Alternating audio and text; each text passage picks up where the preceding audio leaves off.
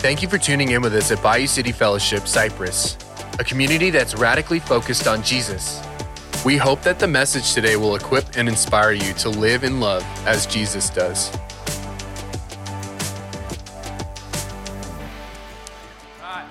You guys can have a seat. We're going to worship some more. Something we like to do at our family service is it's called Stump the Pastor. And here's how this works. I'm going to invite Xander up. Where's Xander?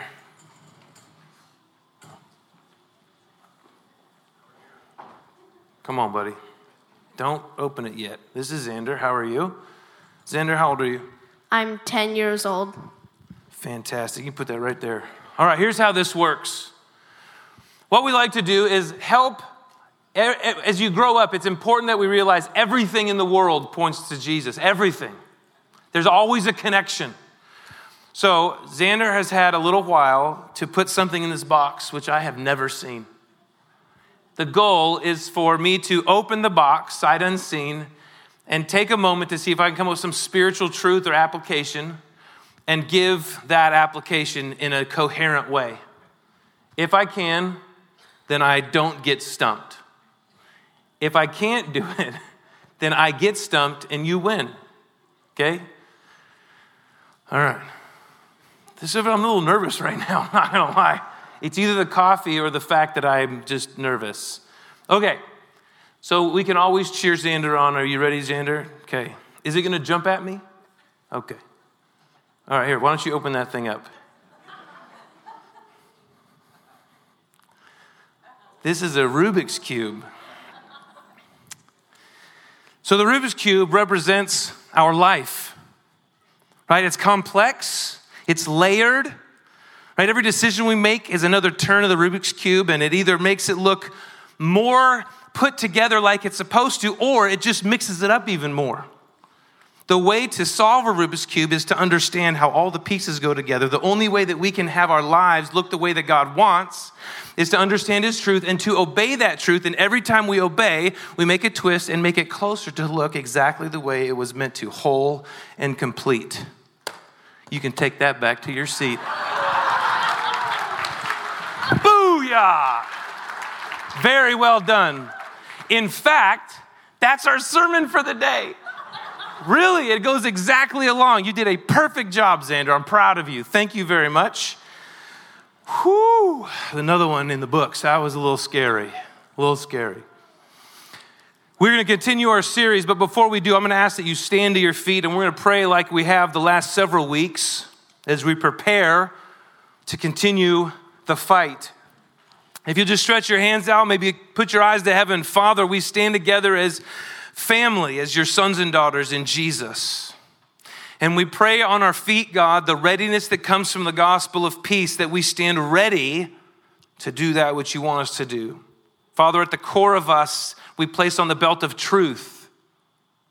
Your truth, not our truth, not the world's truth.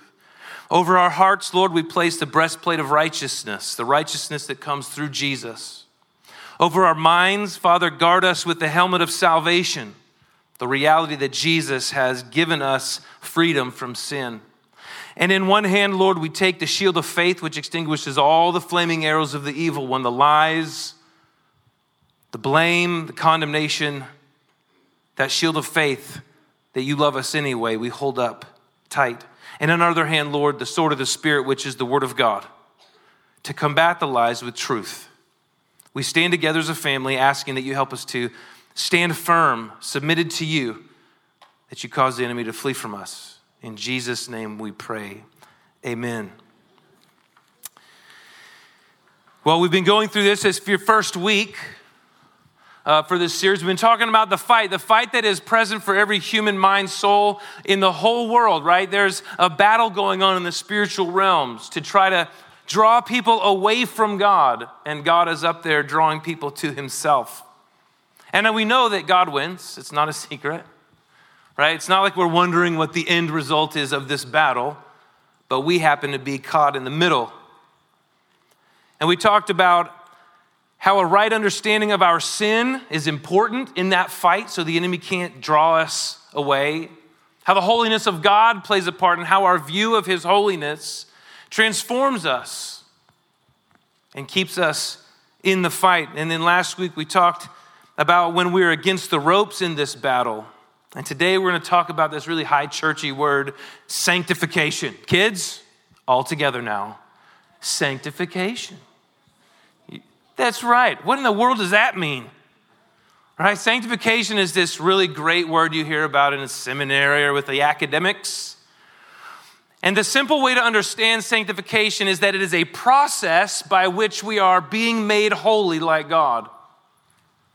It requires action, and it has to do with God helping us to be holy as he is holy. It's all connected. Right? We talked about the holiness of God. And I don't know about you, so I struggle with this process, the process of being made like Jesus, because I have this really unrealistic expectation of myself that I should learn lessons once and never fail again. I should learn how to be holy like right now. And so what ends up happening is when I inevitably am not holy, when I have to learn lessons over and over and over, and I might be alone, but I'm just telling you what I struggle with, there's this idea that somehow I outrun God's grace, right? That somehow maybe I have a quota. I got saved from all of my sins. The scripture says that Jesus saved us from all of our sins. And yet I believe somehow that on this side of knowing Jesus, I've been given a quota. You have 5,000 sins, right? And once that's over, you're over. This is the battle. This is how the devil works in my life. So every failure, I'm wondering if it's finally, is God done with me? Because I forget the process isn't a year long. It's not a week long. It's not 10 years long. It's until I die. I don't know. Do you ever feel that way? You ever struggle with that process of being made like Jesus? Of being holy as he is holy? Right, kids? Do you guys struggle with being perfect? Okay, kids, raise your hands high. How many of you are not perfect? Raise them high. It's okay. Thank you. The adults are like, you're not kids. Adults, how many of you guys struggle with the idea of, like this idea of being perfect, right? Like you woke up today and you're like, no, I've got this thing covered. Got it on lock, man. Me and Jesus, we're about the same. See, it's funny until you realize that we actually live that way, though. Because the expectations that you have on yourself and the unrealistic expectations that you have for other people. See, we expect somehow that God tells us something and we do it. When we don't, it produces some result. And usually the result, if you're a kid, students, how many of you guys are junior high or high school in the room? Do we have any junior high or high school? You don't have to raise them high. It's embarrassing. I'm sorry. Here's the thing. What ends up happening is, right, when you don't do what you know you're supposed to, you get discouraged and you kind of quit. You kind of withdraw. You're like, well, God must not love me because I can't seem to do what he wants, so I'll just do what everybody else is doing. Happens all the time. They feel shame and guilt. And I wonder if somehow as parents, we teach them that on accident. How many times have I told you? I don't know. How many times has God told you? Think about it. How many times have I, and we get so frustrated because I've told them, why don't they do it? Well, how many times has he told you, why don't you just do it? Why don't you just stop sinning?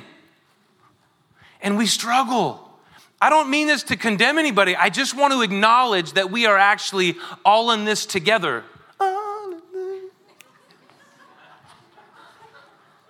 It's family service. Make sure the kids are waking up, you know what I mean? We all have the same issue. And we're going to use this framework of growing up. Think about it. When you are born into the world, you don't give birth to a mature, complete, learned human being who is an adult, who knows all things. Do you? No, you are born into the world and immediately you begin learning. You immediately begin to grow and mature. And it starts with spoon feeding. It starts with not being able to do it on your own. So people come alongside and you learn and grow. And then you try to touch the burner. And you learn and you grow not to touch the burner. Until a week later when you're like, I wonder if it's changed. Maybe I should try it again. Think about the lessons that you have learned your whole life over and over and over again. Think about that. Think about the ones you are still learning. Right? How many kids get frustrated? You get frustrated at them, and your parents were frustrated with you. You remember. Some of you are still carrying the wounds from this. Parents who could not expect different because they couldn't expect it from them. See, this is how it works. If I have an unrealistic expectation about myself, I will absolutely put that on you. And we do this to our kids all the time. Well, Mom, I'm sorry, I forgot. Well, I've told you 800 times. And internally, we struggle going, I wonder how many times God has told me about my pride. How many times has God told me about my arrogance, my selfishness, my gossip? How many times have I had to learn lessons about sacrifice and service? And the reason it's important is the enemy is really good at getting you to believe that you should expect to be perfect immediately and never have to learn another lesson. And if he can get you to believe that, then he can get you to believe that you've messed up and you might as well just walk on your own. See, I think that we would do well as we raise our children to remember the process. It's the process that allows us grace and mercy for ourselves. It is the process that allows us grace and mercy for others. I want you to turn to Romans chapter 6.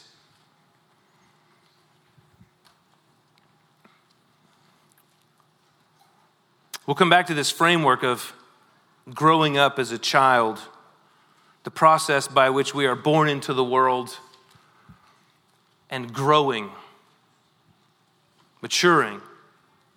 You know, when you're born, you know nothing. When you turn into a 5-year-old, you know some things. And then when you turn 12, you know everything. Right? And then when you turn 18, it's like, not only do I know everything, but everybody else knows nothing. How could anybody be as smart as me? And then you turn 21 and you still think you're smarter than most people, but you start to realize that maybe you have a few things to learn. And then you turn like 28 and you're like, I know a little less than I thought. And then you have children, you're like, I know nothing. And they start to know everything. And this whole cycle begins again. And as a grown-up, those who are mature, who like to tell and make sure our kids know we're mature, well, why can't? Because I'm your parent and I've lived longer and I know all things. That's why you have to do this, you know? And so we start to assert that we know everything again, and then it's this whole wicked thing that goes on. The scripture talks about this process spiritually. When a person is born again,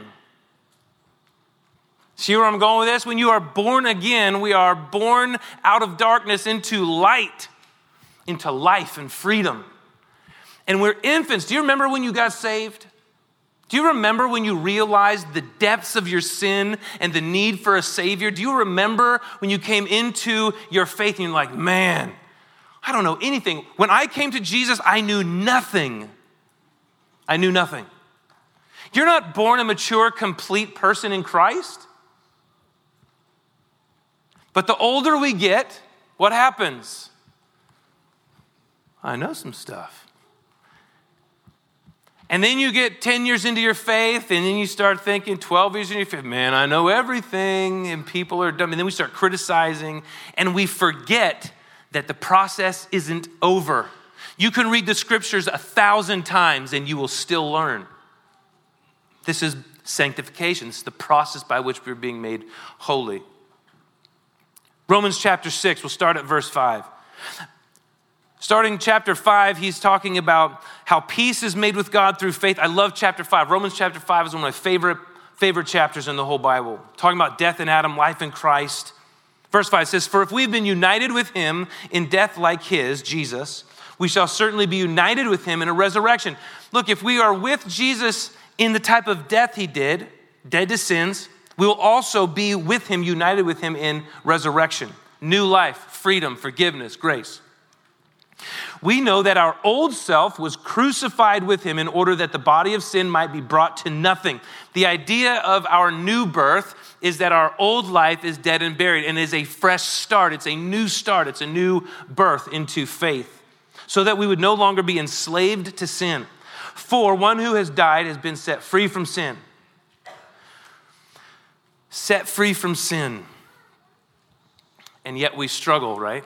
And yet we struggle to grow and move past it. But we expect somehow that all the things we struggle with for so long would magically be gone while we're walking on this broken, sinful earth. He goes on. Now, if we've died with Christ, we believe that we'll also live with him. We know that Christ, being raised from the dead, will never die again. Death no longer has dominion over him. Forgive me for rushing through that. Did you hear what it says? Death will no longer have dominion over him. The reason that we have new birth, the reason that we mature and grow in Christ isn't so that people look at us and go, oh my gosh, look at them. They are so mature. They are so grown up in their faith. It is to know God better. It is to know God more intimately. It is to love him and love other people. Who cares how smart you are? How well do you know God? Like, know him. How well in this relationship with him who brought you into life. For the death he died to sin once for all, but the life he lives to God. The purpose, this process is about living for him, with him, to him, and about him. This process of being made like Jesus is about a life of obedience to him, a life of knowing, a life of freedom, right? We don't live to sin anymore. So you also must consider yourselves dead to sin and alive to God in Christ Jesus. Let not sin, therefore, reign in your mortal body to make you obey its passions, right? That's how the old life was. Don't present your members to sin as instruments of unrighteousness. Basically, don't use your words, your hands, your feet, your body for things that are opposed to God, that are destructive to you and to others. It says, but present yourselves to God as those who've been brought from death to life, and your members to God as instruments of righteousness. And then go down to verse 16. Do you not know that if you present yourself to anyone as obedient slaves, you are slaves of the one who you obey, either to sin, which leads to death, or of obedience, which leads to righteousness? I think a lot of times we think when we become Christians, I know Jesus, and now I'll do it all right. I'll do it all right. And we teach our kids this because we teach moral Christianity instead of total surrender. The word slaves in here is important to understand. It's translated slave here on purpose, not bondservant, right? It's actually to be submitted to somebody who has total ownership and mastery over your life. That's what the translation slave is here.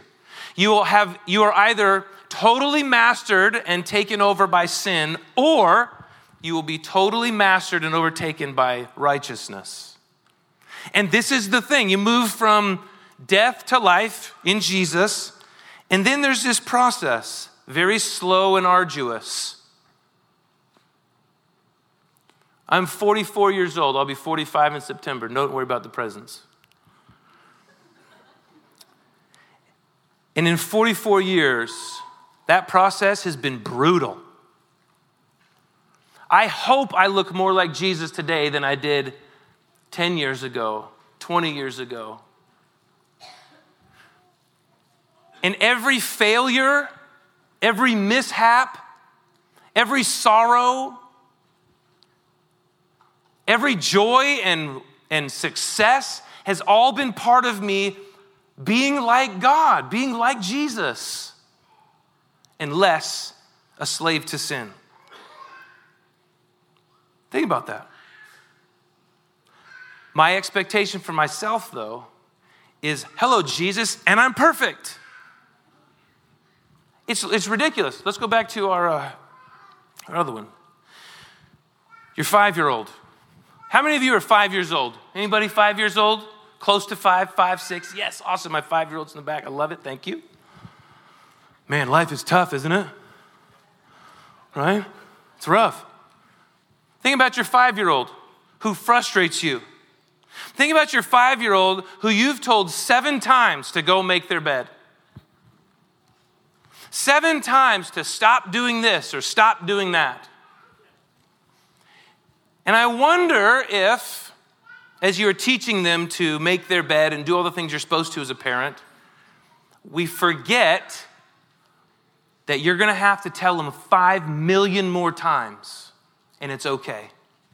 And that the purpose of a parent of a 5-year-old isn't to get your kids to do what you want. It's to teach them the grace of God by patiently committing to grow and mature them the way that God has committed to grow and mature you in your failure, your sin, your mishaps, right?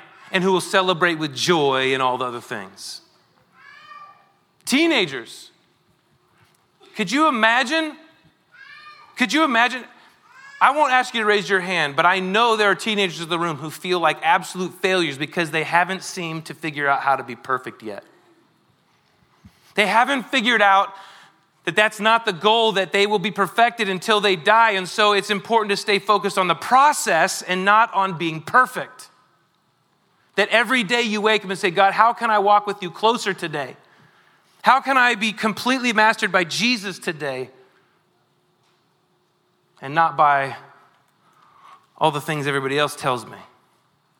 And I wonder if parents, if we could remember this for ourselves, maybe we could help our kids out a little more. Here's what it says, Romans 6. I'm going to skip down to the end. I want to get to some really practical things, I hope.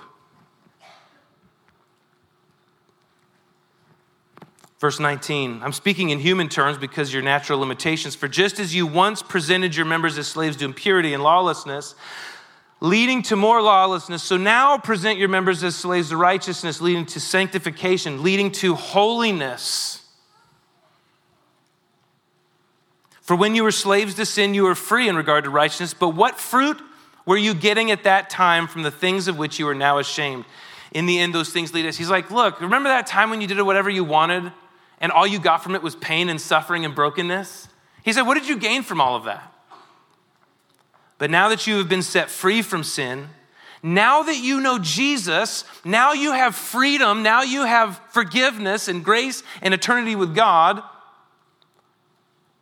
and have become slaves to God, the fruit you get leads to sanctification and its end, which is eternal life, which is actually the key. This is the thing. Sanctification, this whole process, isn't about you being better than everybody else. It's about you knowing God forever and being in his presence.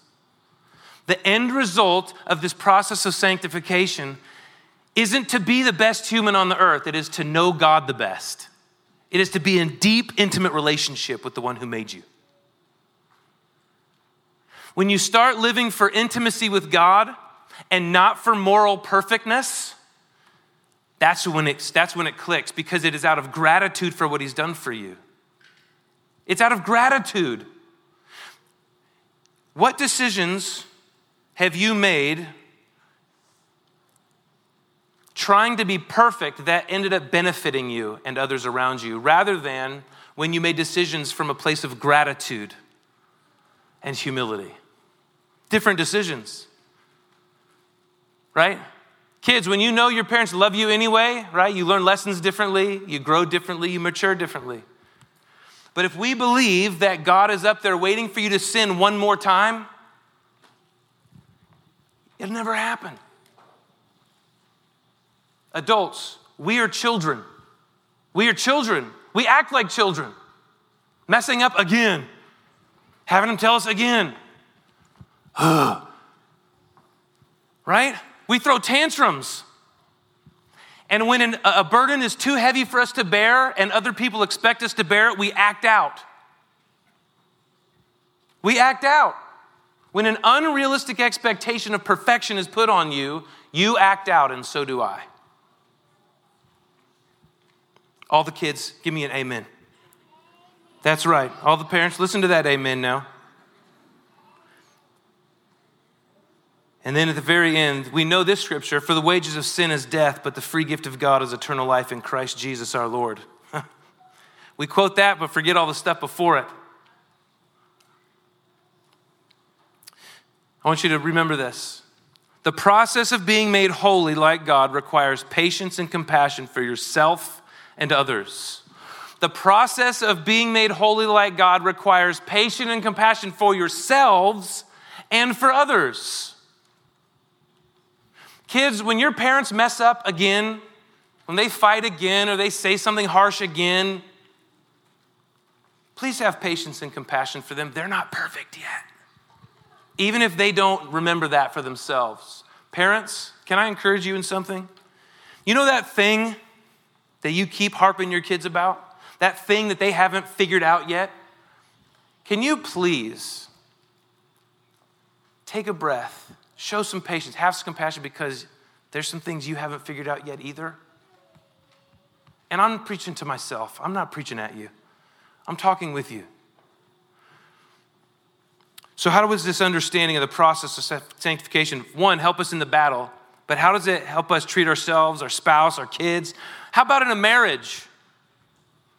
What's the expectation you have on your spouse? Men, we are not perfect. Can I get some sort of amen on that? No ladies amening, we know. We know. And ladies, it's okay not to be perfect because you're not. You're not. And it doesn't matter what the other girls say. It doesn't matter what the other girls expect of you when you walk in and you don't have your stuff together. Did you know that? Because your place in the process isn't the same as their place in the process. This sanctification that they're enjoying or not is different. What about your boss? Ugh. What about your boss? What about your kids, right? What about your parents? What about your friends? Mean girls. Bullies. Think about this. Where are they at in the process? The question then becomes this. If becoming like God in holiness is a process that lasts your whole life, how do you stay faithful to it? Because here are the lies. You're never going to make it. You're never going to be perfect, so why try? Right? I can't live up to the expectations of others. I can't live up to the expectations of myself, so why try? If I can't be perfect, what's the point? Or you're not perfect, God doesn't love you. These are all lies. These are all things that aren't true. If you want to know how to stay faithful to the process of sanctification and stand firm in the fight, right, against the lies of the enemy, there are two things that will be absolutely necessary. One is knowing truth. One is knowing what it means to obey. Being slaves to righteousness is really about knowing what God wants and doing that. And sometimes you get it right and sometimes you don't. That's part of the process. But you have to know what he wants you to do. With your kids, when they obey you, what's your relationship like? Kids, when things are good and you're like, all right, me and mom, dad, we're doing great. Parents are like, I love my kids. They're awesome. They did what I told them. The relationship falters though, right? When your kids are like skewed, taking off, doing their own thing. And you're like, that's not good for you. Why are you doing that? Same thing with the Lord. So we have to know what he wants and then go do it. James 1:22, don't just be hearers of the word and deceive yourselves. What does it say? Do what it says. What do you tell your kids all the time? Just do what I say. How many times you're like ripping your hair out? Why don't you just do what I asked you to do? I want you to remember, God's up there asking you too. Hey, you too. Hey, what if you just did what I asked? Hey, what if you actually forgave them? Hey, what if you actually showed them mercy? Hey, what if that thing you've been holding over their head for the last 15 years, you were actually just let that go now? Hey, what would it look like to show compassion and empathy? Hey, what would it look like to be generous? Hey, you too. You have to know what he wants and do it, because obedience, knowing the scripture and then obeying the scripture are the things that help us to stay faithful in the process of sanctification and keep those lies of the enemy out. We're going to finish with this here. There's a slide's going to come up with scriptures. You can write them. I'd love you to write these down and go look at these later. I'm going to read a couple of them. 2 Corinthians 3:16-18 says this, but when one turns to the Lord, the veil is removed, and now the Lord is the Spirit, and where the Spirit of the Lord is, there is freedom. And we all, with unveiled face, beholding the glory of the Lord, are being transformed into the same thing in image from one degree of glory to another. One degree to another. You see that? It's a process. For this comes from the Lord who's Spirit. Philippians 1:6, and I'm sure of this, that he who began a good work in you will bring it to completion at the day of the Lord Jesus. That means the process doesn't stop until he comes back. Philippians 2:12-13 says, therefore, my beloved, as you have always obeyed, so now, not only in my presence, but much more in my absence, work out your own salvation with fear and trembling. Work it out. It talks about the process. Write these down. 2 Peter chapter 1, one of my favorites. It's too long to read right now, but I want you to go read it. It's phenomenal. It talks about adding to your faith. Incremental adding. So here's the deal. The devil will lie to you and tell you that you're supposed to be perfect right now, and if you're not, you're out. The scriptures would tell you that starting with Jesus, to be born again is the beginning of the process of sanctification. And every day, it's adding to. Sometimes the process is slow, right? Sometimes we learn quickly. Like, man, I feel like that 18-year-old. I know everything. And then failure happens, and you have to remind yourself, oh, this is part of the process. This is not the end. And it helps you to know yourself well and love yourself the way God does. And it helps you do something that is more different. What if, as a church, we remembered this in our marriages, in our parenting, and in our life with other people? What if our expectations changed from you have to be perfect or else to because I'm not perfect yet and I'm learning, I'm going to offer you room to grow also? Could you imagine what your relationship would be like? Like, think about it. What would happen when you guys in your marriages maybe fought about that thing again, and your initial response was not to shut down, cut off, and to kick out, but rather to acknowledge and go, man, what am I learning right now? Okay, if I'm not perfect, I can't expect them to be perfect. Okay, what's my response? Okay, mercy, grace, let's work it out, restore, reconcile, and move on. With your kids, what would it look like to have this different expectation? The same expectation God has for you to keep growing incrementally. I wonder if you would respond differently. Maybe more grace. I hate this message. Maybe I'm just super convicted in the space with you, in case you're wondering. Preaching to a bunch of people that you struggle with the same things is very difficult. To allow my children to not be perfect. To allow you all to not be perfect, and for you to allow me not to be perfect yet. I wonder what it would look like. I wonder if the world would change a little if we loved and did the things that God asked of us. It takes patience and compassion to stay in the process of sanctification. Let's pray together. Father, I do ask that you would care for us as we learn to grow up in Jesus, and as we do to offer that same mercy you offer us and the patience and compassion you offer us, Lord. God, I just ask that you would let the word sink deep, that as we study this word and obey it, you would see us growing up and mature. And Lord, that you'd help us change the world by being more like you and less like the lies that we listen to. Thank you for the kids in the room. God, thank you for their wonderful just demeanor today. Thank you for their willingness to sit and listen and to grow with us. We're going to have a time of prayer and also giving. They're both ways that we get to worship together. So the prayer team's going to come up. If you need prayer, you'd like to pray for someone, they'll be available to do that. If you'd like to know Jesus, maybe you're like, I don't know about this born again stuff, but I sure like to know. This is a great opportunity for that. And we're also going to have our time of giving, which is an amazing act of obedience and trust and dependence in God, and it's something that we are asked to do as a church, as his people, so we'll do that. The bowls are on either end of the thing. Pass them down the rows until they get to the back. There'll be somebody in the back to gather those for you. As we sing this song, just spend some time praying and have a time of giving as well. Let's do that now. Thank you for listening to today's message. We hope that you feel encouraged. To stay up to date with our current sermon series, you can subscribe wherever you listen to podcasts.